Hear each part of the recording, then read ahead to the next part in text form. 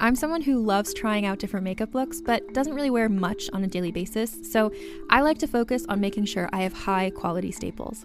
And whether you like a fresh face, full glam, or somewhere in between, you've probably seen Thrive Causemetics Viral Tubing Mascara. I've certainly seen it everywhere. You know, the one in the turquoise tube?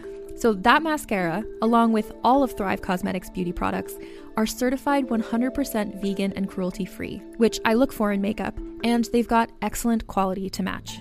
And something I didn't know from all the mascara videos I've seen is that for every product sold, Thrive Causemetics donates either that same product, another product that is needed more, or a monetary donation. They've worked with over 500 nonprofits to help with a wide range of causes like supporting cancer survivors, people experiencing homelessness, education access, and so much more. Knowing that makes me feel even better about using their products. And I do enjoy using them. Like I said, I like having high quality staples, and so my favorites are products that are multi-purpose, like the Brilliant Eye Brightener. It comes in a bunch of colors, and I like using them as eyeliner, eyeshadow, and even highlighter. Thrive Causemetics is luxury beauty that gives back. Right now, you can get an exclusive 20% off your first order at thrivecausemetics.com/thrive. That's Thrive Causemetics, CAUSEMETICS.com/thrive for 20% off your first order. Calling all lovers of mystery and fans of a good story. If you haven't already heard me talk about June's Journey, you're in for a treat. It's time to don your detective hat in this free hidden object mobile game that delves into the captivating journey of June Parker, a self-proclaimed detective on a quest to unravel the mystery surrounding her sister's untimely death. In June's Journey, you get to play as June, deciphering clues and unveiling secret plots within thousands of beautifully illustrated scenes. And did I mention it's set in the glitzy 1920s? New chapters are added weekly, so you will never run out of new thrills to uncover, and you can also personalize and decorate your very own Orchid Island where the story takes place. How sharp are your detective skills? Find out when you download June's Journey on your Android or iOS device, or play online via Facebook Games. Your detective journey awaits.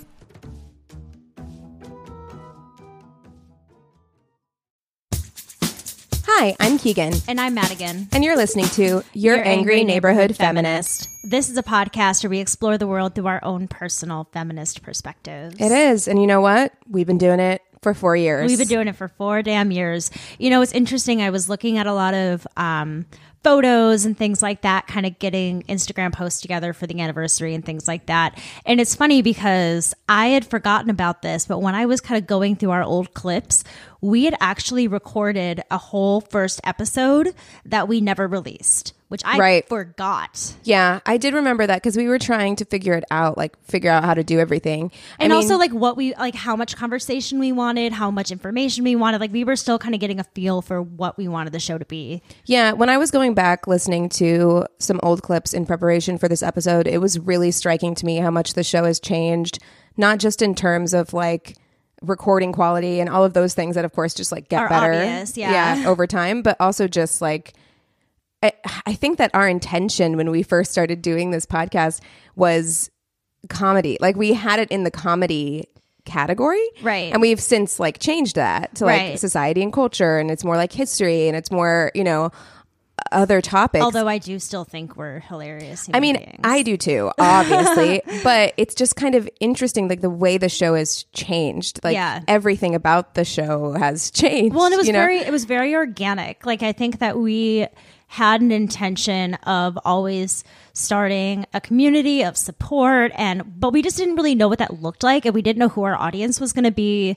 And I feel like because of our responses that we've gotten has helped us change and grow and create into what the show is now. So it was really cool to kind of look back and listen to all that kind of stuff. But I was looking at old photos, and I've got a picture of you from because the first episode we recorded was around Christmas time. We mentioned the Christmas tree. Right. So it's there's a Christmas tree and Matilda, and then you got the microphone, and we're sitting in your kitchen, dining room area.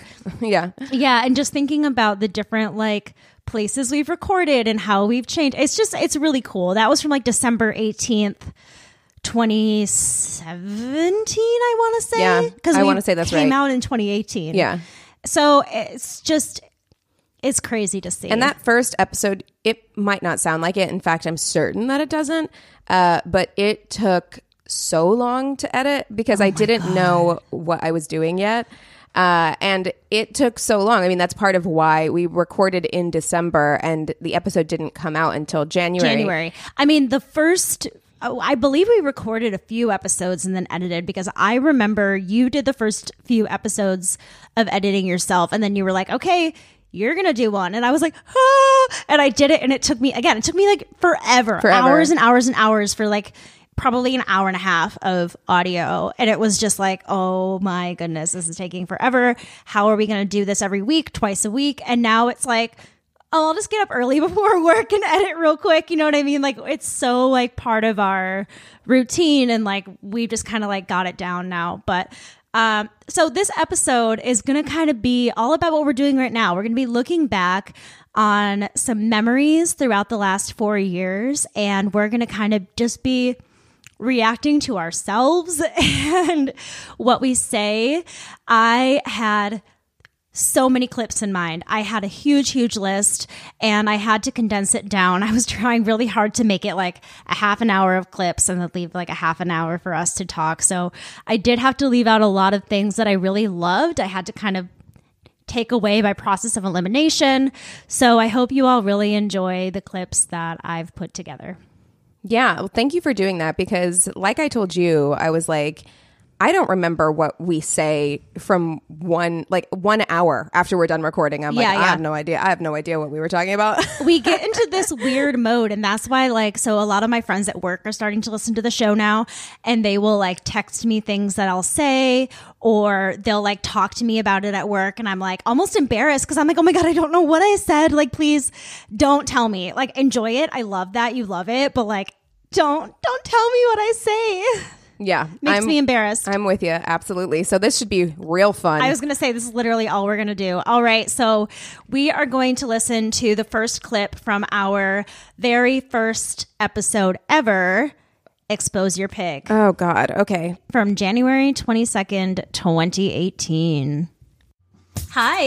Hi. Hi, Keegan. Hi, Madigan. I'm Keegan Winfield. I'm Madigan Haggerty. And you're listening to Your Angry Neighborhood Feminist. Hey. Hi. Anthony's home. He brought me Chipotle. What? Oh, gosh, I remember this. Listen to this. Are the tampons in the Chipotle? Well, I don't see them, so they must be. Soaked in salsa? Oh, they're going to be warm. Ooh, warm tampons. Warm tampons. Cozy. Have you ever used a tampon after it's been in your car for a minute? It feels Actually great. kind of pleasant. Yeah, it is. Okay. That took me forever, by the way, because we took a break. Like, so we had to stop. Yeah. And then I think I put like elevator music or something in. You after did. that. Yes. Yeah. And so I had to like find the music. It took me an embarrassingly long amount of time. It was like, very, what's the word I'm looking for? We tried a lot for the first episode, definitely, with that little break. Yeah, no, we did. Like, we did way too much. Like, that was before I knew that, like, oh, it doesn't have to be this hard. Like, Yeah. you don't have to do this much, you know? Totally. But yeah, funny first clip to have, but it made me laugh. And also, like, that's so not part of our show anymore. Like, that's something we would have cut. Like, that never would have made it into the episode. Right. Yeah, totally. And that's why it's so funny. And like, there's even parts where like you can hear Anthony in the background, and we mentioned the Chipotle multiple times, and it's just so funny. Like, it's so different than what we would do now. Yeah, I mean, and as you can hear also the sound, we were in like an open room. Yeah. Basically. Like, Yeah. we're at my kitchen table. Like, you'll see in that picture kind of like it was not at all. That was before we discovered the pod closet. Right. Before even the pod closet, let alone now our beautiful podcast room. Yeah, I know. It's beautiful. How it's grown. All right. I don't know how to speak French. I've never taken a class in my life, which translates roughly to expose your pig, a hashtag conceived by French journalist Sandra Muller. Good. Expose your pig. How dope is that? It's pretty. Yeah, That sounds- it's pretty dope. Dude. that's so Oh cool. man, and you know what's something that like That's pretty dope, dude. fills me. Okay, I shouldn't say it fills me with joy. People are gonna think that I'm just like the biggest bitch, but I mean it does a little bit. When this started happening, like after Weinstein and all this stuff started happening, I was literally like sitting on the couch with Anthony one night, and we were watching, I don't know, like late night Seth Meyers or something like that. And I was just like, can you imagine the number? This is before like all the other stuff, like before Matt Lauer, before everything else started coming out. I think it was like around the time Louis C.K. started getting heat, or Kevin Spacey. I was like, can you imagine the number of people in Hollywood or like executives or like high-powered men who are just like, fuck. Yeah, absolutely sweating. I hope they're fucking They're scared. just sitting there like, oh no. Yeah, you're definitely not a bitch for thinking that. The moment I never thought would happen. And I've heard people where they're like, oh, like, well, now everybody's gonna be called out and yada, like, what? I can't do anything right anymore. I'm gonna like say hi to a woman and blah blah blah blah. Hey, don't be a fucking creep, and this shit won't happen to you. I mean, I stand by that. I stand by everything I said there as well. But it's so funny because that was like kind of the year of Me Too. And that seems like so long ago. The fact that we're talking about like, oh my gosh, all of these people are finally going to be like outed and it's going to be this crazy thing where now like we have this whole cancel culture and it's like so part of our lives that it's so funny to think about how we were like, oh my gosh, it's like this new thing that people are actually being called out for their horrible behavior. Yeah, you know, it's interesting because I do feel like the culture has changed to be more accountable. Like there's more accountability culture, certainly.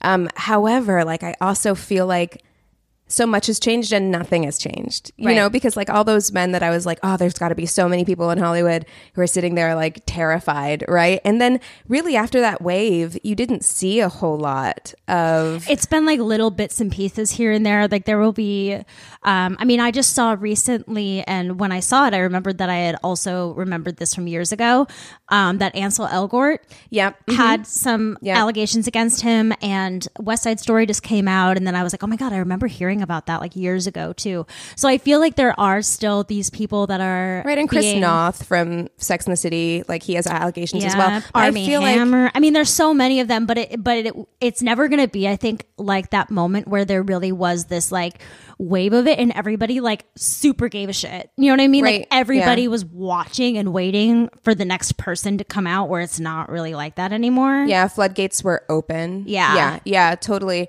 I mean, I think also we're at like max absorption, right? Like with like content and social media and everything else, it's just like we are exposed to things at such a high frequency now that I think it doesn't linger quite the same way. And not as if we weren't in 2018, but it wasn't quite the same. Do you know what I mean? I feel like social media moves so quickly. But also think about everything that's happened in the last 4 years. I mean, we've been living in a pandemic now. We're on our third year. So there's so many other things that are going on in the news where it really was like the perfect timing for that movement to happen. You know, while Trump was in office, before the pandemic hit, all this kind of stuff, it was the first time I feel like there was this kind of like mass exposure of these of what these women are experiencing every day in all different types of workforces, not just, you know, the movie industry, you know? Wow. Big moment. Okay. Actually, I have to say that was far less cringy than I was expecting it to be. I did my best to be as like least cringy as possible. I didn't want this to be like too miserable, but I do think there are still going to be some moments of cringe. I'm absolutely certain. And I'm certain it's coming. I have moments of cringe every single week when I listen back to myself. So you know it's coming. Oh, gosh. Okay. Well, here we go. So this, I believe, is from our first or second mini episode, and we entitled it Meet the Feminists. It was from January 29th, 2018, so about a week after we released that first one. Right. I listened to this one, and... you listened to the whole thing? No. Oh, God, no. But, like, I did listen to the beginning of it, and... The cringe is real for me on this. So here we go. Yes. I do believe that with this one, I focused more about how we met in our friendship and things like that in the clip rather than us both talking about our own lives. So here we go. So we also realized that we are now, this will be technically episode 2, but episode 3 that's released. There you go. There we go. We haven't given you kind of any details at all about who we are. So, well, we did an episode, kind of like a trial run before we did our first episode that we actually sent out to you guys, where we talked a little bit more about personal stuff, but it was a lot of rambling. We don't and not use a gendered lot of language anymore like content, that. so Yeah. we decided not to. We try air not it, to. but- so we're gonna kind of rewind a little bit and talk a little bit about how we know each other, who we are as people. So maybe you guys can kind of be more a part of our lives in this adventure that we're going on. Well, okay, a little background about me and Keegan's friendship. We've been friends for about 6 years, I think we were covering. Yeah. I moved to LA about like 7.5 years ago. And or me about something 7. Like You that. were here just a little bit before me. Yeah, I and hit my so- 7-year mark on the 2nd of January. So yeah. I was September. So I was dating somebody who it seemed like pretty casual, pretty cool. I really liked him. And he like introduced me to all of his like cool friends and stuff. And Keegan was Wow, one of his proud to be cool considered a cool friends. friend. I was one of Very his cool proud. friends' girlfriends. Which is even cooler. Like I was not even like in his inner circle. Okay, do you remember when I came over? We sat in the hot tub. We sat in the hot tub. Yes. Was that the first time we hung out? It's one of the first times. I just remember that. Listen to how and tinny that sound having is. so It's much fun so and different. feeling like It's literally just all you moving can to hear. LA. Yes. I was by myself. I didn't have a car. I didn't know anybody. I was just going to I didn't have a car school. either. I was broke as hell. I Right, was but depressed. you also like isolated. You know what I mean? Yeah, Yes. and like, and so like, as soon as you start like feeling a part of something, you're like, oh my god, I'm like when finally you finding my make How many way. times did I just friends say, who like- feel like they're you finally made like real Me too. friends. Right, or people Yeah. that like even I mean at I that still point do like I that, don't though. think you and I had ever really had like a conversation. It was No. just like, oh my god, this person is like really cool and I could be friends with this But that was person. cool. It'd be And wonderful. actually, I have to tell you, I don't think I've ever told you this. Like now that we're doing this, I know. Well, I mean, it's not that big a Could deal, I but I sound do remember more my Californian? first day at school. I won't say Yeah. the school. My first day. And we all had to kind of like stand up and introduce ourselves, which is my least favorite thing on the goddamn planet Yeah. to do. Like, Still please don't true. make me do I that. love it and Still hate it. true. I hate it. I love Five things about sincerely yourself. don't this is like my it. issue. God, I the love being worst. center I kinda of like attention, it. and Oh, I hate it. it. No, I love being the center of attention, but I don't like doing that. Like, I don't like having to like introduce myself in that way. You know I what feel I mean? you. I like being the center of attention when somebody else gives me words to say. You know, like in Yeah. a play or whatever. I just stick with the same thing. But I remember that was probably one of my first days at school. And I remember, I legitimately can picture it in my mind's eye. I remember you standing up and introducing yourself. Me? Yes. Because we were in the same room together. Why were we in the same Yeah, room I together? do. Because remember that everyone still. who I was think getting it ready to get was started the was in the first same day. room. And But we started at different times. But didn't we? you had come back. You had like Right. left. Because I you said remember that Yeah. day. You Wait. said it when you introduced yourself. You said I'm Matt again, and I was here before, but I'm back or something And I like think that. I remember saying too, like, if you have This any is my questions, cringy. Yes, I yeah. Why is that so cringy for If you you? have any it's not questions, that I'll special. help I you don't out. want to be like, Oh, what are you yeah. doing? that I is- 100% that makes me feel remember, good, I though. remember noticing you before you even knew who I was. Oh my so, god, that's yeah. the sweetest. That's actually really sweet. I just remember meeting you, and I remember seeing if we're gonna be giving compliments. I just remember seeing you. You did a scene where you were in a pink, like sparkly. You know this story dress, now. and I've you were told you a standing on a million rooftop. times. Oh, that was my showcase. I have a picture Yes, from that. and I just That remember was thinking, Carla Carrillo's from my dress. showcase in that dress. and I I remember just that. remember Love that dress. thinking that you were like so talented and so Thank wonderful. you. I really Oh. do. And that was I think we had met each other, but we hadn't like really. Hung We out weren't much. like, because you had dated a guy in my class. Yeah. Who? I didn't date him. You went out on a date. Apparently, I stood him up. Oh, you stood him up. I didn't know that I stood him up. We'll cut this out. But yeah. He was I don't heartbroken. care. We Like, didn't. he really I was. didn't It was so know. sad. Something about you. Okay. I didn't know. And this story, honestly, to this day, actually makes me feel like a horrible person because I never, ever in my life would have ever stood someone up. It was this guy that was in Keegan's class. He was cute, but I wasn't like, He's married now. I follow him on Instagram. oh, sweet. Yeah. Good for him. He does like carpentry now. That's kind of cool. Yeah. I love that. Yeah. That's really, he has yes and tattooed on his chest still, I bet. Probably. I'm certain he does. He's got more tattoos now and a beard. Oh, I bet he would look really good in a beard. Yeah. I can see like the beard carpenter kind Yeah. of like look for him.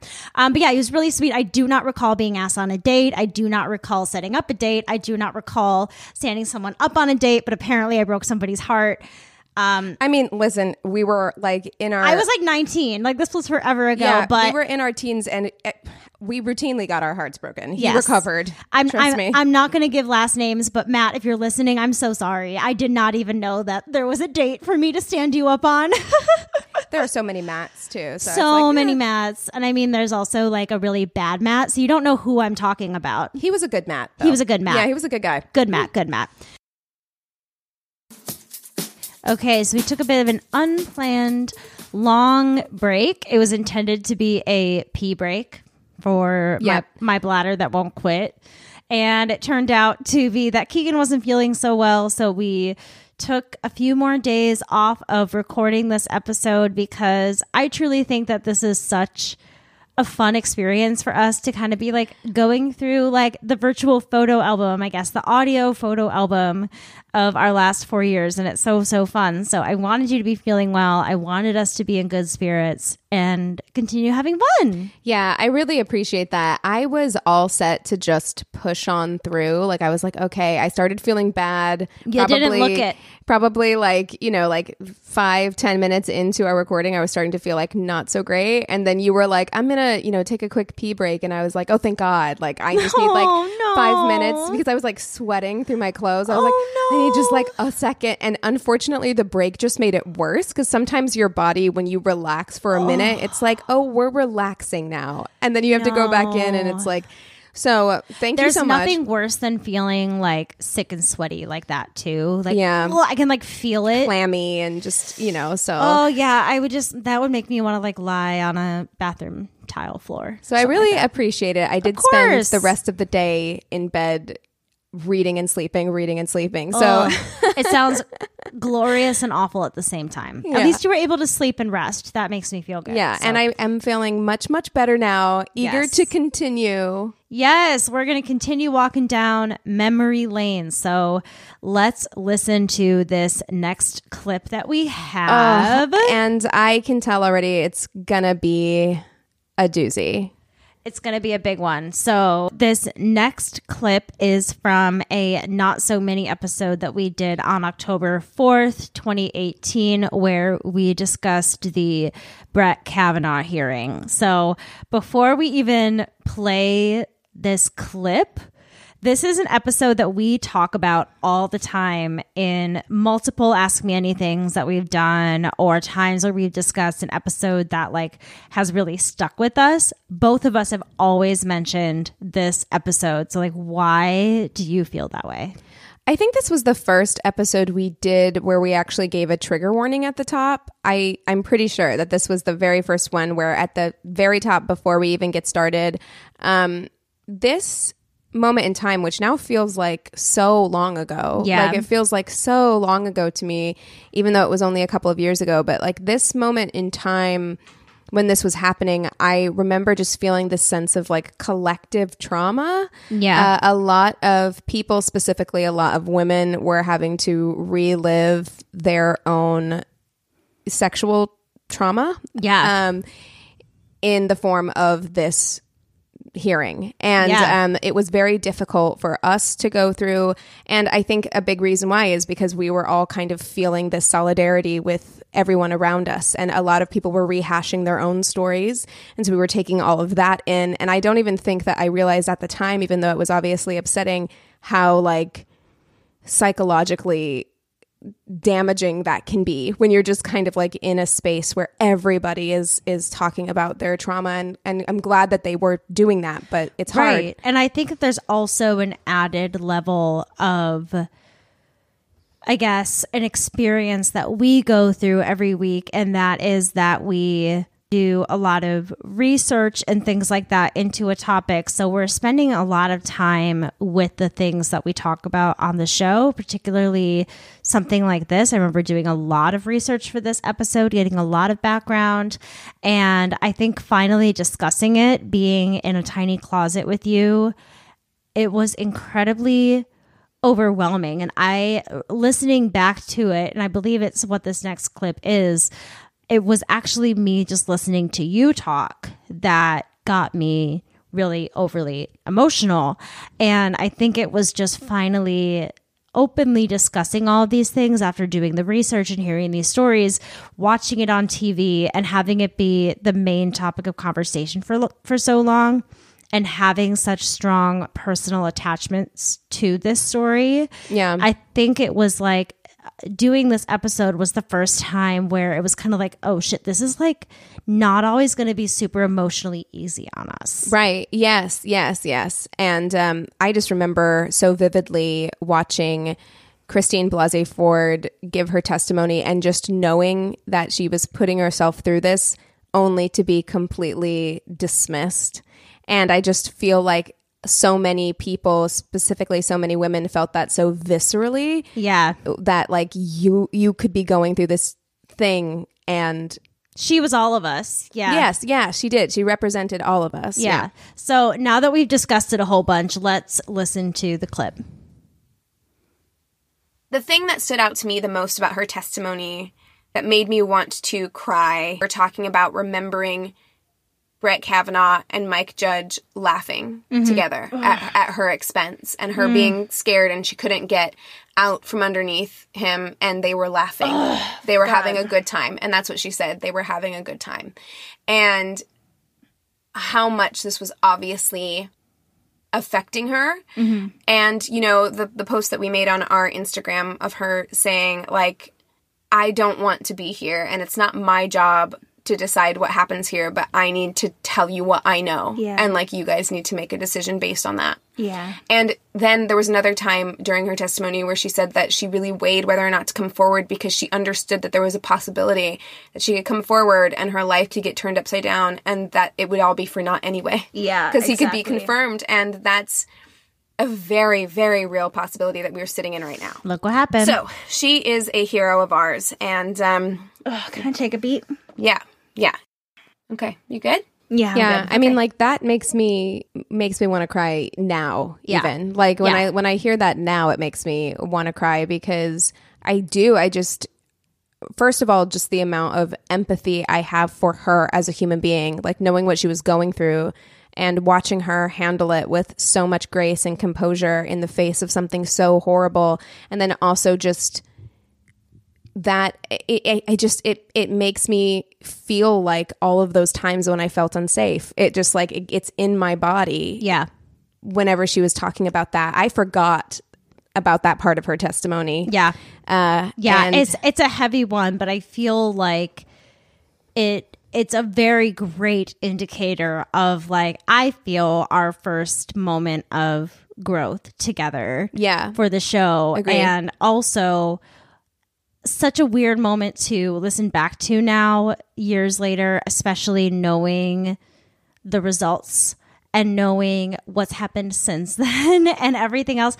Like, there is some like naivete that I hear a little bit where it's like, if he becomes, or, you know, there's still these ifs, ands, or buts going on, where now we like know all of these things that have happened and what's at stake in our Supreme Court now because of this, you know, and other things. Like, it's infuriating to listen and be like, you don't even know yet. Right. Yeah. I mean, and it only got worse. I mean, that was before Ruth Bader Ginsburg passed away, and now we have another very conservative judge on the court. I mean, it is a great reminder of what is at stake in any given election, right? It's not just who is going to be the president, right? They have so much say, and Brett Kavanaugh will be there until he dies or retires. Yeah. So who's the other Amy something or Coney Barrett? Amy Coney Barrett. Yeah, I couldn't remember her name. Yeah, I mean, they're going to be here forever now. So fucking great. Right. And we're looking not to, you know, bum everybody out, but like we are very possibly looking at an overturn of Roe v. Wade. Like, look at these things that are happening now as a direct result of what happened with this hearing, really. Right. Which never should have, when you look at that hearing, Brett Kavanaugh, any sane person can look at that and say, like, he never, ever, ever, ever should have been confirmed. No. And yet here we are. So let's completely turn this mood around. Please. This next episode was a fun one and very special because, well, you'll see. So what are we talking about today? We are talking about our favorite fictional feminists. Yes, and I feel like this could be an ongoing series. I kind of think should be. This is volume one. Volume one of our favorite fictional. And feminists. I think there's about a 98% chance that we're doing the same person. I think that there's a very good chance. So originally the idea was for us each to pick our favorite fictional feminist, and it could be from a movie, from a book, from a TV show. Really, it could be anything. And I'm pretty sure that we ended up doing the same person. And what's interesting is that this person and this show reminds me of you. Because Same. Oh gosh. Okay. Hold on. Okay. We're going to say it at the same time. Okay. 1, 2, 3. Topanga! Yes! Oh God. That one was so much fun. Genuinely, Yes. like, listen, I love doing the hard-hitting episodes. Like the Kavanaugh episode, I think, is actually really important. And I think that that's an episode that, like, we can listen back on in 20 years. And it's such a time capsule of, like, what was happening in that moment. Yeah. But I also love doing these, like, lighthearted, very fun episodes. And that one, I know we talk about it in the episode, but Boy Meets World was such a big show for you and I. Oh Like, my gosh, I yes. still own it on DVD. I own the seasons on DVD.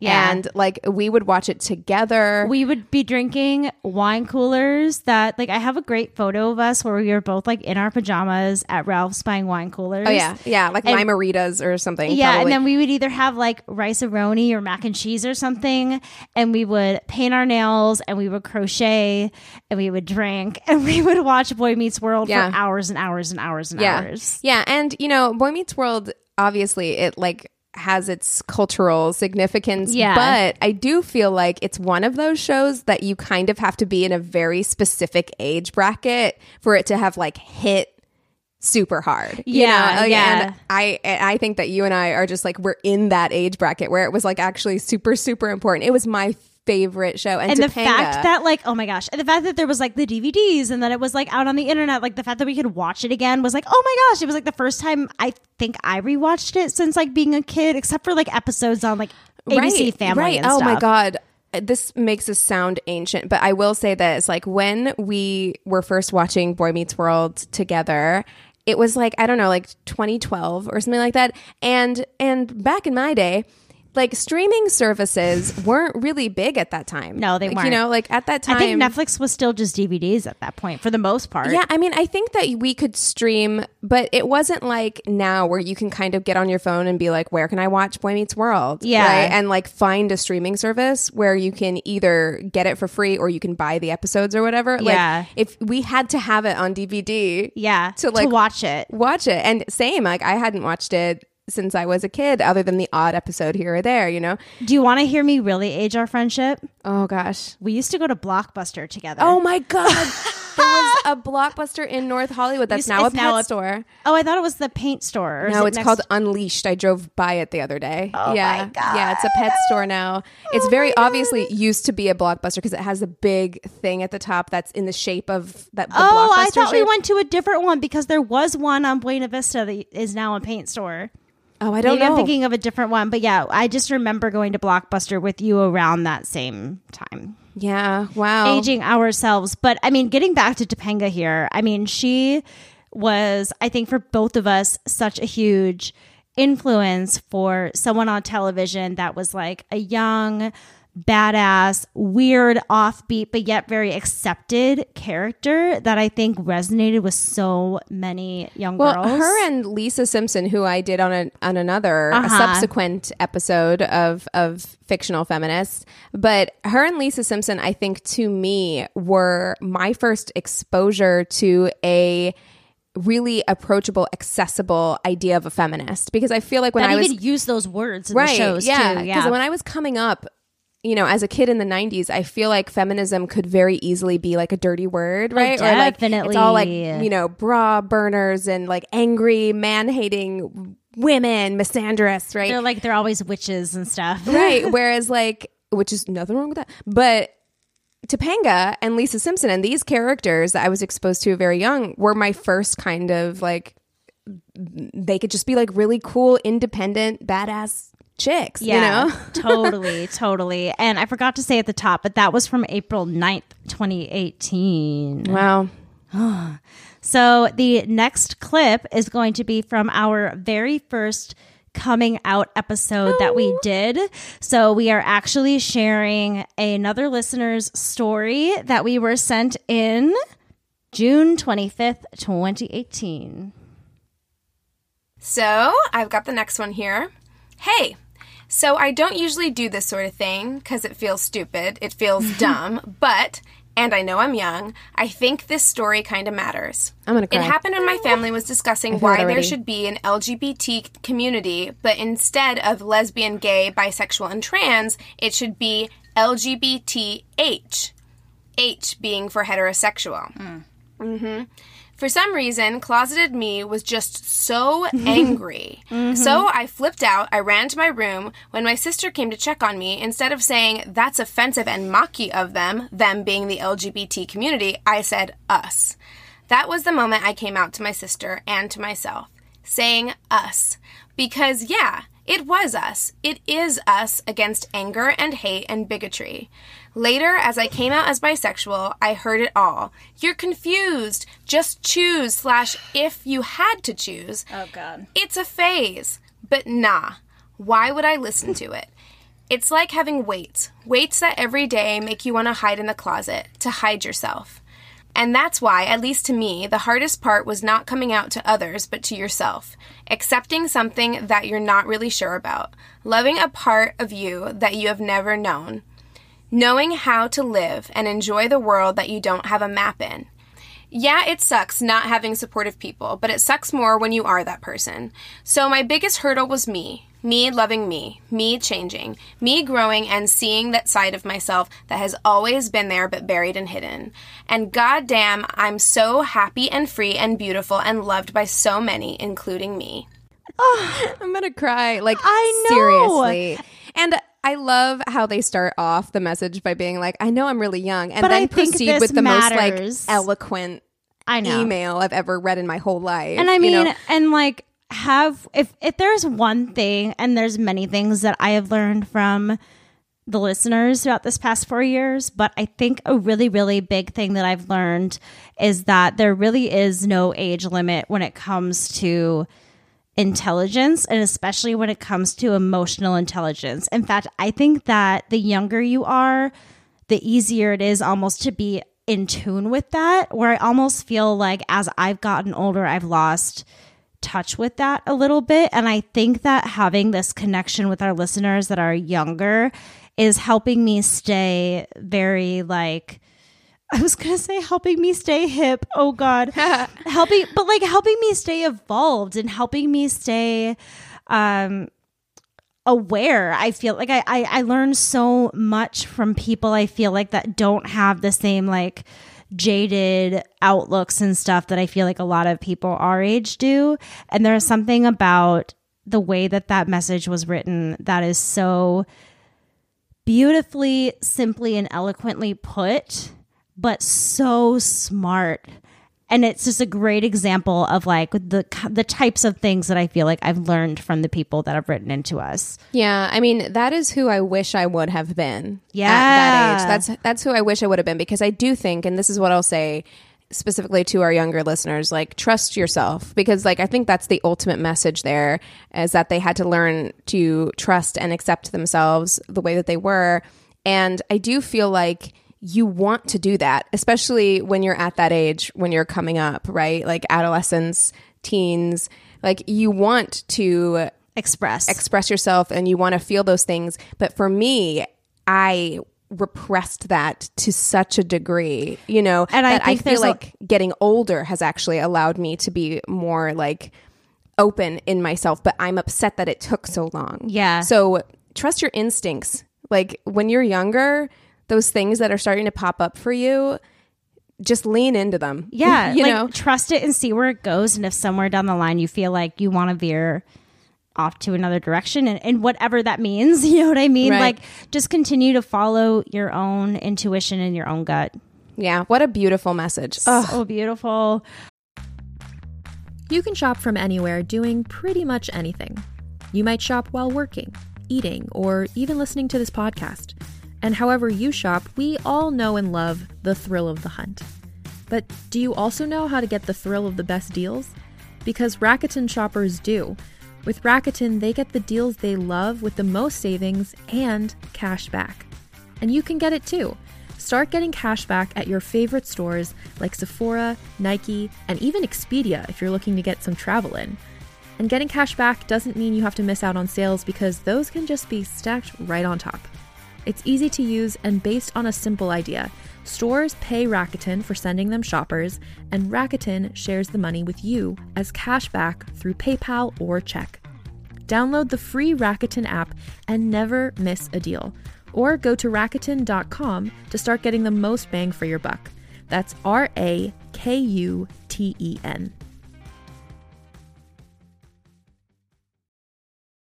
Another day is here, and you're ready for it. What to wear? Check. Breakfast, lunch, and dinner? Check. Planning for what's next and how to save for it? That's where Bank of America can help. For your financial to-dos, Bank of America has experts ready to help get you closer to your goals. Get started at one of our local financial centers or 24/7 in our mobile banking app. Find a location near you at bankofamerica.com/talktous. What would you like the power to do? Mobile banking requires downloading the app and is only available for select devices. Message and data rates may apply. Bank of America N.A., member FDIC. All right, this next clip.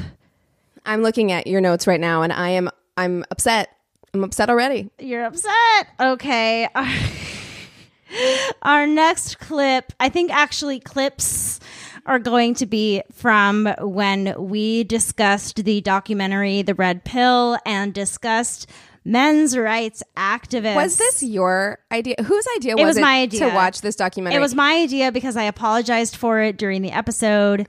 I heard it again during the re-listen. I was like, I'm sorry, I wasn't aware of the angle this was going to take. No, I'm glad we watched it, genuinely. But But at the time, I mean, listen to our episode so you don't have to watch it. Because it was some weird MRA propaganda. You had the ultimate pick-me girl there who was just like, I'm on your side, misogynists. And you're like, what? Wait. Cassie, wait, what? Oh my God, I forgot that was her name. You have a great memory. My goodness. Oh God. All right. So this lovely gem of an episode was from August 13th, 2018. You're upset with power structure that was built upon gender dynamics that you believe are unequal. It's exactly the same thing that feminists believe. Exactly. And in fact, feminists in general, if you are a true feminist, you believe in wanting everyone to be able to make their own decisions. Exactly. And if you are a feminist, quote unquote feminist, who is a male bashing person, to me, that falls more in line with misandry. It is misandry, yeah. And so they're misunderstanding, like these men are totally misunderstanding the difference between a feminist and a misandrist. And I don't like it when people are misandrist at all, because it's true. Like, we have to look at the fact that there are other people besides just women. And I feel like typically the misandrists are a lot of like the white feminists. Oh, and for sure. I feel like this or TERFs, movie, like, you know, trans exclusionary radical feminists. Yeah. And I feel like this movie is super white feminist. I saw one person of color, one, in the entire movie. There's no talk of homosexuality or of race dynamics or of gender inequality as far as when it comes to people who are on the gender spectrum. They don't identify as a man or a woman. Trans rights. They don't touch on any of this. This is a very white feminist movie, and that's the other thing that made me really mad. Or whatever the men's rights activist equivalent of white feminism. Yeah, exactly. Yeah, I think that's interesting that documentary very much was extremely heteronormative. It was like super men's rights and heteronormative. Women's rights. Yeah, and the woman who was on the side of feminism, quote unquote, was a blonde-haired, blue-eyed white woman who was very sheltered and wanted to be an actress. And it was like this whole thing where I don't think she truly was this like staunch intersectional feminist before she started this. No. So I think what I was talking about too a little bit here when talking about how this movie feels so like white feministy to me, because how easy she was fooled by just hearing statistics of the fact of, you know, men's suicide rates and all of those things, but you're not getting into all of the different intersections about what type of man is going through this. And they're also throwing out all of these other things at you, like men are success objects while women are sex objects. And they're throwing out all of these other things where to someone that hasn't maybe done the research, like this Cassie person, she's like, oh my God, yeah, it totally makes sense. Like men have it just as hard as us. And then that's just kind of like where she took it. Yeah. And I know that we touch on this in the episode. I can't remember because I did not re-listen to this episode, but I know that we do touch on that some of the concerns that these like self-proclaimed MRAs have aren't little concerns. Like there are valid concerns, like you know, the fact that, you know, there are a lot of mental health issues that a lot of men experience that don't get talked about enough, but those are all byproducts of patriarchy that feminism is trying to work to undo. And honestly, that is the one thing that we say over and over and over again in that episode is like, y'all need feminism. Like you've got this wrong. You need feminism. Right. Like what you're talking about is toxic masculinity.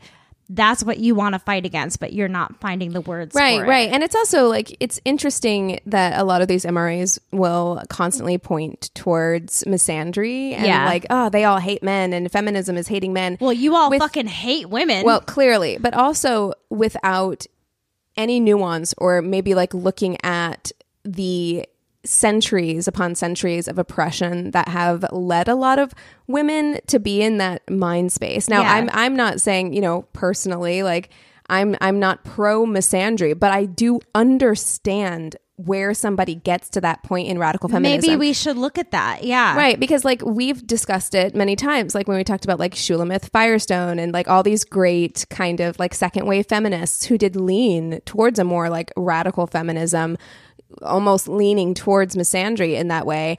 And you don't have to necessarily agree with where they ended up, but you can understand how they got there.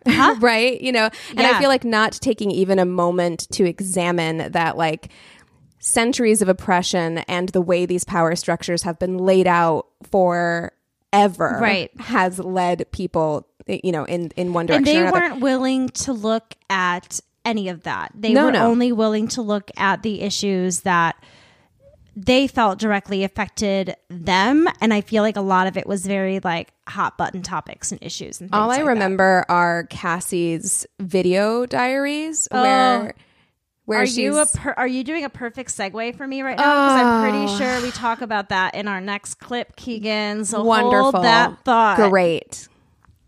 Yeah. And then so we get 10 minutes in and she has these little like video diaries. See, what did I tell you? Oh God. I wanted to fast forward through those video diaries so bad. They're the worst. We're 10 minutes into the movie and she's already like, I feel like my feminist views are being challenged. I'm so conflicted. And she's like, well, because with feminism, like I understood it because I'm a woman and I've been through those things, but like I just can't understand the male perspective because I'm not a man. Which is the most white feminist thing you could ever say. Like you can't understand somebody else's struggle. You have no empathy to understand someone else's struggle because you haven't been through it. Yeah, she's like, I just never thought of it like this. I'm like, she's dumb. That's the thing about this is like, any praise that she's gotten for this documentary, I'm like, why? Because to me, everything about this film was not only like slanted, again, got some good information, but like it was slanted and also like her perspective, she was so easily swayed by whoever she was sitting with. Yeah. She never challenged them. No. She sat and listened and nodded. Right. You know, but she never, even whenever she was talking to feminists, anyone who she was sitting with, she didn't say a thing. And challenge them. Someone like complimented her interviewing skills and I was like, she doesn't interview them. No, she sits and listens. She just sits there. And records it and then uses those sound bites throughout the film when it's convenient for her. Like, it's not good filmmaking. No, it's really not. We were furious. And I don't know if this is going to be in the next clip or not, or if I got rid of it, because I think there was like 5 clips from this episode that I was like, I got to pick like 2 or 3. I got to like narrow it down. But we talk about how like at one point she and Mark, who was one of the main like interviewees, Keegan, not a visual medium, is like rolling her eyes and making a gag face. Like I am just reliving having to watch this documentary. I know. But she's like cuddled on the couch with him barefoot at the end and they're like chatting about their experiences. They're like so chummy and besties afterwards. Like it's so cringy. It's the worst. I hate it. I just remember, I just have a vision in my head of her like physically unable to comprehend the information in her video diaries. Like she's got like just fingers to temples looking like so like mind blown and confused. Like I want to know where she ended up. I'm going to Google her after this. We have to. Okay, so there's one more clip. I don't remember what's in this one. This is what I want to drive home at the end of this episode. And I'm so sorry if that was like really upsetting and disturbing to you, but I feel like it needs to be said for all the things that they have legitimate reasons to be upset about. This is not a benevolent group of men working to help these issues. Yeah. This is a group of angry men who don't like to be held accountable for anything. They don't want to be held accountable for their own desires. They don't want to be held accountable for the fact that they want to be with girls who are girls and not women. Yeah. They don't want to be held accountable for the fact that there are members of their gender that rape girls all the time, and that those numbers maybe are legitimate. I have a question. Where was Cassie on January 6th? That's what I want to know. I want to know if she got radicalized to the point where she... Oh my gosh. That is the insurrection. Great question.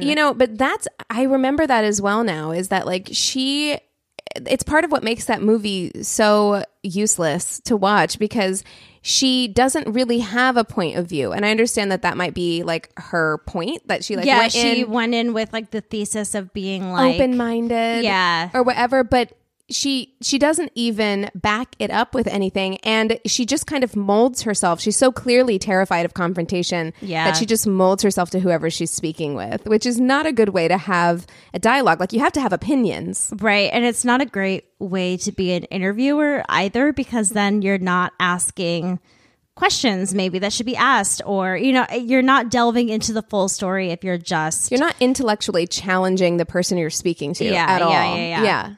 So another one that kind of falls under the same category, but was next in line chronologically. This is going to be a clip from our Toxic Masculinity episode, and that was from September 9th, 2019. Men immediately get very defensive as soon as you say the words toxic masculinity, because they assume, I think a lot of the time, that you are calling masculinity toxic. Yes. Which is not... It's not what that is. Yes. And I also find it interesting that this is a term that's been used for, not a super long time, but quite some time. And it's a psychological term. It's something that psychologists kind of coined. And there's a lot behind it that's more psychological rather than just it being like a media catchy phrase. You know what I mean? And here's the thing about toxic masculinity is, while it is, of course, detrimental to women, it is absolutely detrimental to women. It's detrimental to men and their relationships with women. Beyond anything else, I think when doing my prep for this episode, what really resonated with me is that it's the most detrimental to men themselves. It is. And I think that's kind of what we were just talking about with the red pill as well, is that there's this lack of awareness when it comes to discussing toxic masculinity, where it sounds like it is attack on masculinity, when in fact it is just an attack on a very unhealthy way the society has portrayed masculinity and enforced masculinity on us through generations and generations. It's not saying that every single man or masculinity is inherently toxic, and people like men's rights activists will not look into that enough to be able to realize that literally a lot of the things they're talking about that anger them, we can't show emotions, we can't be blah, blah, blah. Well, yeah, because of fucking toxic masculinity. Because of patriarchy, right? Yeah, exactly. If all things were equal and you were allowed to be vulnerable and be soft and share the workload and, all of those things, then a lot of these other things that you're so concerned about would go away. They wouldn't be as prevalent a part of our culture.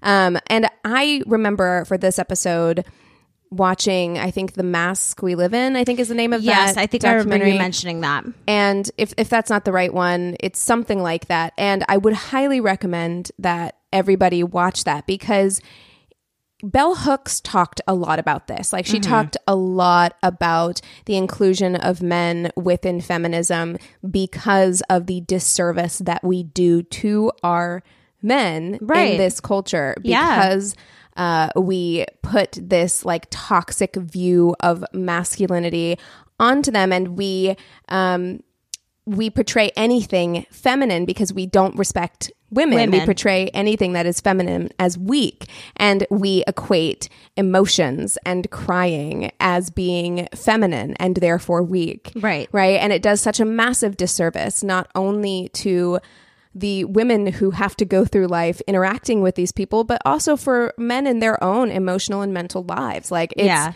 and it has truly devastating consequences, right? There is the reason why the suicide rate is so high amongst men, you know, like. And there's a reason why also there is so much violence against women as well. Absolutely. It goes both ways. Yeah. It's infuriating. All right. It looks like there is another clip from the Toxic Masculinity episode. Let's talk a little bit about some traditional stereotypes that are put into this gender norm that can be seen as toxic for toxic masculinity. It says men being socially dominant, along with traits including homophobia, misogyny, prominent violence, sexual assault, and domestic abuse. The socialization of boys normalizes violence with the whole boys will be boys thing. And the other thing, too, is that we don't allow boys to have any other emotions rather than anger. That's something that became very obvious to me in acting school. I'm sure you experienced that too. Absolutely. Where men had a very hard time in class expressing anything other than anger, and they had a hard time connecting to any other emotions. And over time, it shifts to asserting power over another, particularly when masculinity is threatened, which is what you were saying. Like, as soon as somebody calls you a sissy, or for lack of better use, a pussy. Right. It's like, they're like, well, I don't want to be known as that. And that's their only instinctive reaction is anger, right? And violence. part of why it is so toxic, and part of why it translates into toxicity towards women, is because at its core, inherently, it is the rejection of anything feminine. Yeah. Right? Like, you and because of that, like, if you are always taught, don't be a sissy, don't be a pussy, all of these things that are honestly equated to womanhood, then of course you are going to start to demean women because they are clearly below you. Yeah, you are superior to them clearly because that is something that you are trying to avoid at all costs. Yeah. Is being equated to anything feminine. Look at you remembering what you said. Wow. I mean, not much has changed. Not much has changed. Yeah. And this episode is one of our most listened to episodes if you look at our analytics. And it's very clear why to me. I think people are always striving to understand toxic masculinity because I think that term was used so broadly and people had such strong reactions to it, like we said, because they hear the word masculinity and they think men. And so they think we are saying men toxic, you know, and that's not at all what that means. And in fact, I feel like having more open discussions about it, it's just better for everybody. At the end of the day, as someone who, not that I want to be this person who's just like, as someone with brothers, but truly, like, having grown up with 3 brothers, I think it's so important that it's important for men to learn these things. Yeah, that we, you know, allow space for men to be vulnerable with themselves, with us, and with each other. If we can accept women taking on more masculine traits, roles, you know, sports styles, anything like that, we should have the same respect for any male identifying person who wants to express, or any type of person really who wants to express their femininity. That shouldn't be seen as something any different from how we used to see like a quote unquote tom girl or tomboy. Right. You know what I mean? And I think it's moving in that direction. I think so too. I'm very like encouraged by what I'm seeing now. Well, and what I wanted to say too, what I was thinking about listening to that last clip is we've had a few people who've written into us who've talked about, like, I believe there was like a mother and son that listen to us that reached out recently. There are, brothers and sisters. There are, I love that there are families or relatives and friends that listen to this together of all genders, because I think it's so important to be able to have an open conversation about these things, not just with people who are like you, but with people that have had different life experiences than you, so we can reach a better goal of intersectionality as a whole. Yeah. And can I also say that this episode came out in 2019, and I already feel like we've had something of a culture shift towards a more openness towards vulnerability for male identifying people. Like I'm already seeing it. I see it a lot more on social media than I did in the past. There's a lot more people talking about the fact that men need to be allowed to be more emotionally vulnerable. Yeah, as our listeners have probably heard by now, the news in the morning at my house is SportsCenter.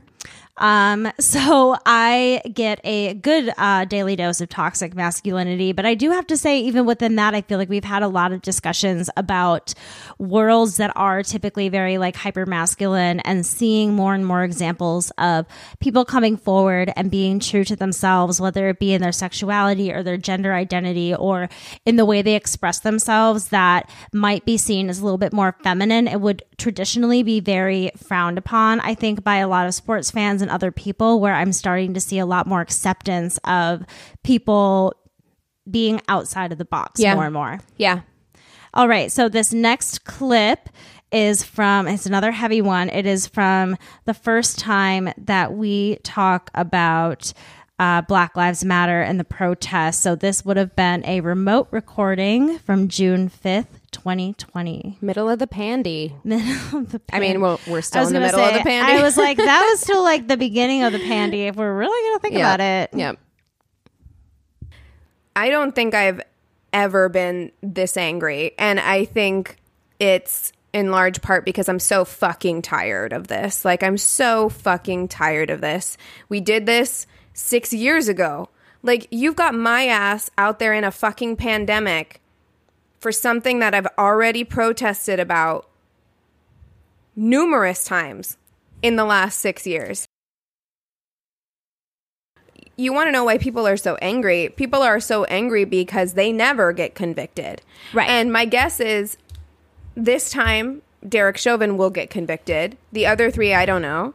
But Derek Chauvin will probably get convicted. But let me tell you right fucking now, the only reason any of them are arrested is because of the protests. Yep. There are protests in every state in this country and in something like 18 other countries. It's insane. So, we've been getting messages from people in other countries saying that they support it. Like, it's my brother's in fantastic. London, and he texted me today, and he's just like, I'm getting more involved in Black Lives Matter. This is what's happening here in London. And let me tell you, like, proud sister moment. I'm absolutely so proud of him. I told him I was proud of him because also we come from a very conservative family, so I'm like, I know it's hard to be vocal and to stand up for what you believe in. So I'm really proud of him. But I do want to point that out is like all these people who are like, there's no need for all of this. There's absolutely need for all of this, because I guarantee you 100% this never would have happened if we had not been protesting. And if they are convicted, it is because we were so loud about it. Exactly. That is the only reason. And we can't stop being loud. Yeah, that was the biggest thing that we were concerned about, even in the very first discussion about the protests for Black Lives Matter, was the concern that we had for its longevity. Yeah, I mean, it's almost hard to believe that it was so big. Yeah. At the time. And it wasn't that long ago. But I knew I had this just devastating, sinking feeling. I mean, luckily, I think, hopefully I was talking about Ahmaud Arbery's killers when I said the other three and then Derek Chauvin. I'm not sure. I think in with the Derek Chauvin one, you were talking about the other 3 officers that were on the scene. Oh, okay. But I believe in this episode that's right. You're right. do. I don't know if it's in the next clip that we're going to hear, but I do know that we do discuss Ahmaud Arbery in this episode as well. Ahmaud Arbery's murderers have been convicted as well as Derek Chauvin, and I do stand by that. None of that would have happened without the uprisings that happened that summer. Right. But it is disappointing and sad to me that things didn't take off quite the same way. I do think that a lot of people became more aware and more involved than they otherwise would have been. And those people now live with that knowledge, which I think is not nothing. Right. But I also look at where we are now in terms of like critical race theory and the backlash that has happened across conservative America in regards to educating people about not only race, but also sexual orientation and gender. And it's spread out to a lot of other things, but it specifically with like CRT. And it's just exhausting, and it's somewhat disappointing. I don't know. Yeah, it is. I mean, I was going to mention kind of similarly to what you said about the fact that we did kind of, I think a lot of people left that time with a lot more education than they did in the beginning, which is great. I mean, a lot of people read a lot of books. A lot of people read a lot of books. I mean, this is stuff that we tend to do all the time because it's like our job, and we, you know what I mean? And we do a lot of research and reading and things like that. So I think that a lot of other people kind of started to get into that practice as well. I also think that when it comes to our media, when it comes to our representation, I feel like the pressure cooker was just turned up a little bit, and I feel like we are still kind of feeling the effects of that in some way. It's just unsettling to me that same drive for wanting to make like policy change and wanting to really crack down on police violence and gun violence and chokeholds and all of these things like that were very specific to us at the time that we really wanted to attack head on.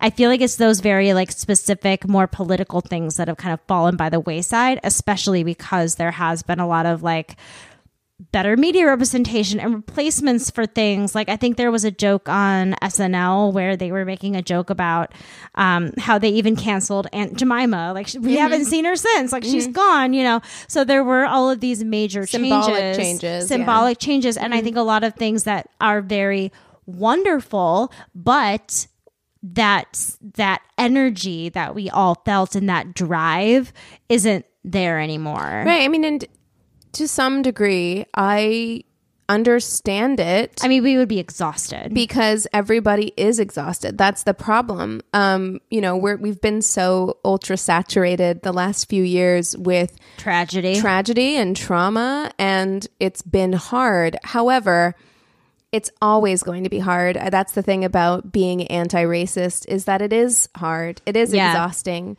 But I do think that a lot of people who are still dedicated to that fight are continuing to educate themselves. And right. And it's harder for people to close their eyes now. And that's not nothing. That's worth something, is that like, whereas maybe it was easier for you to turn away, now you have the knowledge. And maybe now you also know what to be looking for and how to react to certain situations and things like that. Exactly. Totally. Have these conversations with people. That's what's going to change people's hearts and minds, honestly. And at the end of the day, if you can't change their hearts or minds, fuck them. And you can go ahead and cut them off. I don't give a shit. I stand by that.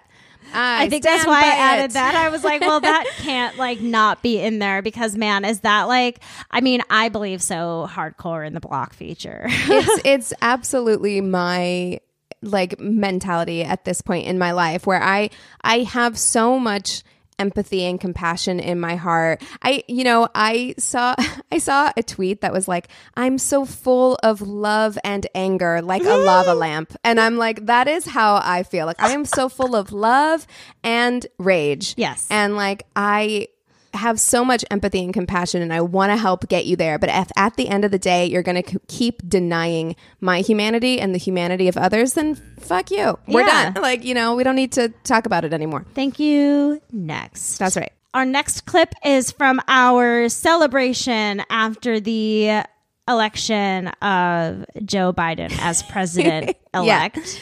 Let's see how that went. Yesterday, so we are recording on Sunday, and yesterday, of course, everyone will know that Joe Biden was announced as the president-elect of the United States. What? Very exciting. I'm really happy. But so happy. What I feel, though, is that with this loss, a lot of the power is sucked out, right? Whereas, like, you had these people who felt very emboldened in their beliefs. Well, they were being validated because it was the president. It was the president, right? So they're in control, or they think they are, of this country because the president is on their side and backing all of their beliefs. Now that aspect isn't there anymore, I think that there will be people who still cling, but I think that there will be people who at least become far less loud, right? And kind of fade. Well, do you think there will be people that'll be less loud and fade? What happened a couple months later, Keegan? I mean, like the next month, like a couple of weeks later. Well, yeah, you're right. Yeah. Well, yeah, like a month and a couple of weeks. Yeah. Listen.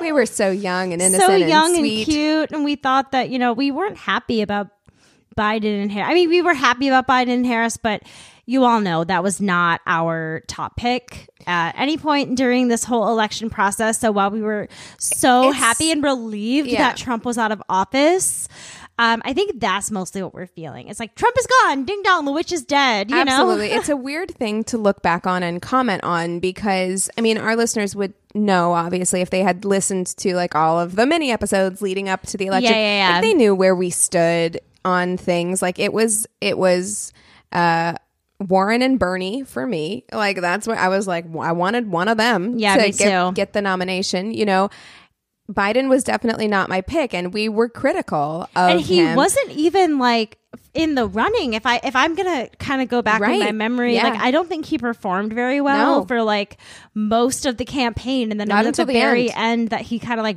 got his way in there. It was like a tortoise in the hare situation. Yeah, just, like, definitely. It zoomed was up at the end. Something else, and we had a whole Biden and Harris episode where we go into their histories and all of that before they were actually elected. So that's just some context there, especially because we sound so happy. Well, we were happy. We were so happy. That's why it's hard to talk about, is because we were relieved. Like that's the thing, and I stand by us being happy. God damn it! I mean, and honestly, I'm still relieved that Trump isn't the president. So for sure. Now, with that said, I literally just had a conversation with Anthony, like recently, like last night, I think, where I said that I think that Trump or someone like him will win the nomination in 2024. I think you said that on a mini last week or 2 weeks ago. Yeah, I think that is going to happen, and I Trump do think 2.0. because of this entire situation that it is going to be worse. Sorry, but I do feel like a lot was learned from the Trump presidency, and they know how to do it now in a more quote unquote legitimate way, which is very, very scary. However, in that moment, the intense, massive relief that I think the entire country really felt, and we needed it. The entire one half of the country really felt like a huge sigh of relief. And God, did we earn it. We needed that sigh of relief. Yeah, I remember like LA was just, everyone was like honking horns. People were like in the street. Like it was, I popped champagne. It was a day. It was a fucking day. All right, let's hear another clip from that episode. And seeing them on stage, that was something that really hit me pretty hard. I didn't really cry. Like when I heard the news, I was just so excited and happy, and I didn't cry. And I still haven't cried like in a serious way. But whenever I was watching, you're a robot. I know there's something wrong with me. But when I was watching Kamala give her speech yesterday and Biden give his speech, of course, Kamala's speech did get me a little misty-eyed, talking about, being a woman and a brown woman and a black woman having done this thing. But something that really, really hit me very hard was when both families came on stage. And for the first time, I'm seeing color on stage with the first and second families. You know, you have Black people, you have these adorable little Black girls in their white dresses on stage. And it was like, wow. Right. I mean, obviously, it's not the first time, right? We had the Obamas, but you know what I mean. Like, well, no, I think you were saying for the first time, like, as this group. Right. In this position. Right. Like Kamala being not the first lady, not the spouse of someone, but and then actually we never saw her again. Where is she? Where are you, Kamala? So these next clips are going to be from our fangirling over Garrison episode, and very fun. It's a fun one. It's funny to me, again, that this was a pick for one of my favorite episodes. We talk about how it's funny that we chose a man to talk about during Women's History Month and why that's weird. But we both just totally fell in love with this human. And there's so much joy when we discuss his story that it became one of my favorite episodes. Well, he's one of those people who, like, I like to point to when people say, like, it was just the time. Yeah. Like, that person was just a misogynist because of the time that they were born in. Or they were just a racist because of that time. And it's like, you always have people like Garrison who you can point to and say, no, there were people alive at that time who were very progressive in their views. So the problem is you and you wanting to hold on to power because people like this existed. Exactly. All righty, Madigan. Here we are. Second week of Women's History Month talking about a man. I was just going to say we're going to talk about a dude. Garrison. So I just refer to him as Garrison throughout all of this. It's like George Harrison in one. Garrison. Oh my God. Did we just come up with my boy name? I hope so. Okay. No, I'm not naming a boy. Brilliant. I'd have to call him Gary. I'm not calling a boy Gary. Fuck that. That would be his only nickname for Garrison. All of our Gary listeners are super mad. Every Gary, there's like 1,000 Gary listeners that we don't know about that listen. We have like a whole Gary following. And we lost them all. All of them. Yes, just turned this gone. off. Sorry, Garys. And he was so heartbroken. And what's interesting is that after his death, he began attending spiritualist circles in hopes of contacting his wife in another life, Keegan. Oh my God. Oh my God. Gosh, what sign was Garrison? I want to know. We need a million of so like sensitive. My heart. He just loved her so much. Oh my God. Stop. Why? I know. I was reading about this earlier and I texted you because I was just like, I'm like gonna cry. I'm not okay. I'm not okay. Yeah. So unfortunately, only a few years later, William Lloyd Garrison's health started to suffer as well. He was suffering from kidney disease. I can get he that, moved though. to New York to live with his daughter Fanny and her family. Fire sign. He's got to be. He's got all that energy. When his condition worsened the next month, all of his kids came to his side. They sang their favorite hymns to him while he beat time with his hands and feet because he was too weak to sing along.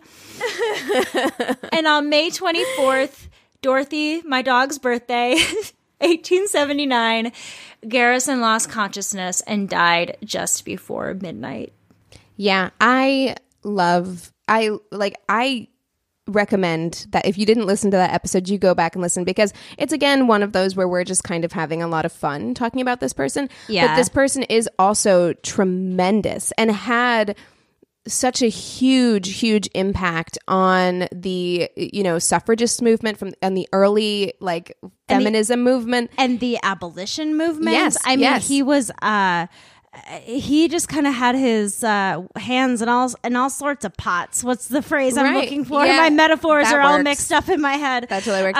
But yeah, he was just kind of all over the place. And who was it? It was Frederick Douglass that he became really close with, and they became really good friends. And there was some drama in there and all of this. But I remember also watching a PBS documentary before this that we both watched. That was super triggering at points, but really, really well done. They and had really reenactments awesome, that were really scary of people getting whipped and beaten. It was a whole thing, but it was so good. And I so enjoyed the research for that episode. Yeah. And I so enjoyed doing that episode. It's one of my favorites. That man had such an acute sense of justice, yeah, of like right and wrong, that I feel like we could all really benefit from. Like you could really take a page out of William Lloyd Garrison's book, you know. Definitely. Mwah. Great example for any of the young men in your life as well. Yeah.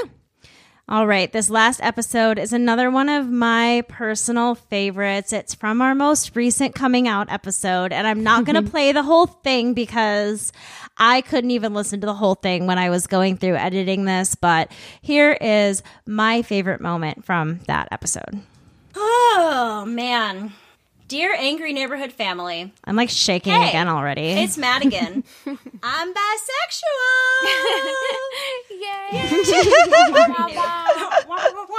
It's so cringy. Air horns. Yeah, right, exactly. I know, I was like, I can't just say it. I have to like sing it or something and have like jazz hands going. I don't think that that's cringy. To me, I'm it so is. thankful to this show for educating me, as I think this experience has a lot to do with becoming a more complete version of myself. And thank you to you listeners who have taught me so much and given me a safe space to be myself. You told me a while ago, and she gave me a slice of cake. Gave you some cake. We had some wine, and yeah, I had to add. We can elaborate on kind of like both of those clips there, but yeah, the reason that I really enjoyed that clip was not so much about me coming out, although that is lovely. But I really think that last part that I said about how much I've personally learned and grown from this show, and how much this whole process has meant to me personally, I think I said it really well there. So I wanted to interject that because I still very much feel that sentiment now, how much I've learned from everybody that writes into us and all the relationships that we've built. I never would have gotten to the point where I wanted to discuss that publicly without the amount of support and other coming out stories that we had talked about in years past. So that was a real like kind of full circle moment for me. Yeah. Yeah. I mean, this podcast has changed me. Yeah. Like I can honestly say that. Like this podcast has not only changed my life, you know, because I'm obviously a huge part of my life is about podcasting now, which I love, and I love to continue that journey. But beyond that, as a whole, this podcast specifically, and forcing myself and challenging myself to look at these issues more closely and more deeply, and to examine something that I've always known in my heart, right? Like I've always had, I feel, a strong sense of right and wrong and justice, and just knowing by looking at something that like that's right and that's not right to me in my core and in my soul. But it's different knowing that and actually taking a look at it under a microscope and examining the ways in which that affects who you are and your life and you personally. Right. And it affects everything about the way that you move forward. It colors everything, every conversation, every situation. And without having done this podcast, I don't know that I could have trusted myself to have done that work. No, you know? I mean, the amount of information that I now have, because we are putting ourselves in a place where we are learning something new every single week, even if it's a topic that we think we know a lot about. I'm always learning something that I didn't know before. Yeah. And it's helping me become a better person in society, having the knowledge that I have learned from this podcast. It makes me a better friend. It makes me a better feminist. It makes me a better partner. It's, I think, painted my world a little bit differently to where I notice things easier. 100%. I get bugged by things easier. Oh, yeah. I mean, also just looking back and listening back to episodes from the last 4 years, also having a lot of grace with myself in my journey of knowledge, right? Yeah. And knowing that like I'm never going to know everything. And the things that I said in the early episodes, maybe some of those things have changed and evolved and grown as I have changed and evolved and grown. And that's okay. And you don't need to beat yourself up about that stuff either. You know, like, this show really is such a bizarre time capsule. And that's why, like, I think it would be so funny to be a new listener to this show and to like go back to the beginning and listen to everything, because our world is changing so much all the time, where if we were to do a toxic masculinity episode today, we would be talking about a lot of the same topics, but I think our examples and where we are in the world, it would be so completely different. So it is a very funny time capsule of what that particular moment in time was like in our world. Yeah.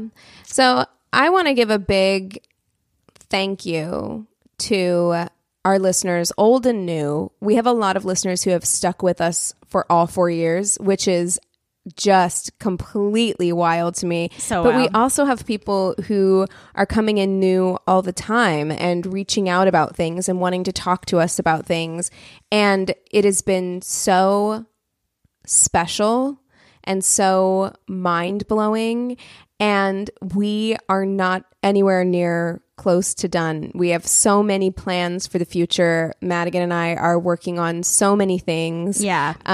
You know, this podcast has really been a labor of love for us for the last 4 years, and we are really now trying to push and make it more than just a labor of love. Just a labor of love, you know. Exactly. So, but we need your help, everybody. This is a telethon now. But no, thank you to everybody so much for your support and for being there for us both personally and professionally. You all are so unbelievably amazing. So I hope that you really enjoyed this walk down memory lane. I put a lot of work into it. I hope it was okay. I enjoyed it, Madigan, and I was worried. I was like, I'm going to cringe so hard through all of this. And I told you I'd take care of you. Yeah, Madigan pulled all of those clips, and you did such an incredible job. I will say, like, those are some, you know, some of them are difficult to hear, but I tried to add some levity. Those are some wonderful memories. They really, really are. So thank you, everyone, for making this possible and for continuing to make this possible. And thank you, Keegan, for being the best co-host. Thank you, Madigan. Ever. All right. Well, if there is anything that you would like for us to discuss in the future, you know what to do. You can email us at neighborhoodfeminist@gmail.com or direct message us on Instagram at Angry Neighborhood Feminist. I am going to mention again before I forget that we are going to be having some new merch. We are going to be having some new Black History Month merch available for you very, very soon for the month of February. So don't forget to check out the link in our bio to go to our account there and see if you want to pick up some new merch. We have a Facebook business and group page. You can go ahead and rate and review us on the business page and chat with the fellow listeners on the group page. Last but certainly not least, the best way that you can possibly support us right now is by leaving us a positive 5-star review on Apple Podcasts with a quick sentence about why you enjoy the show. All right, that's all we have for you today. Happy 4-year anniversary. Happy anniversary. With all of that being said, we encourage you to rage on. Bye.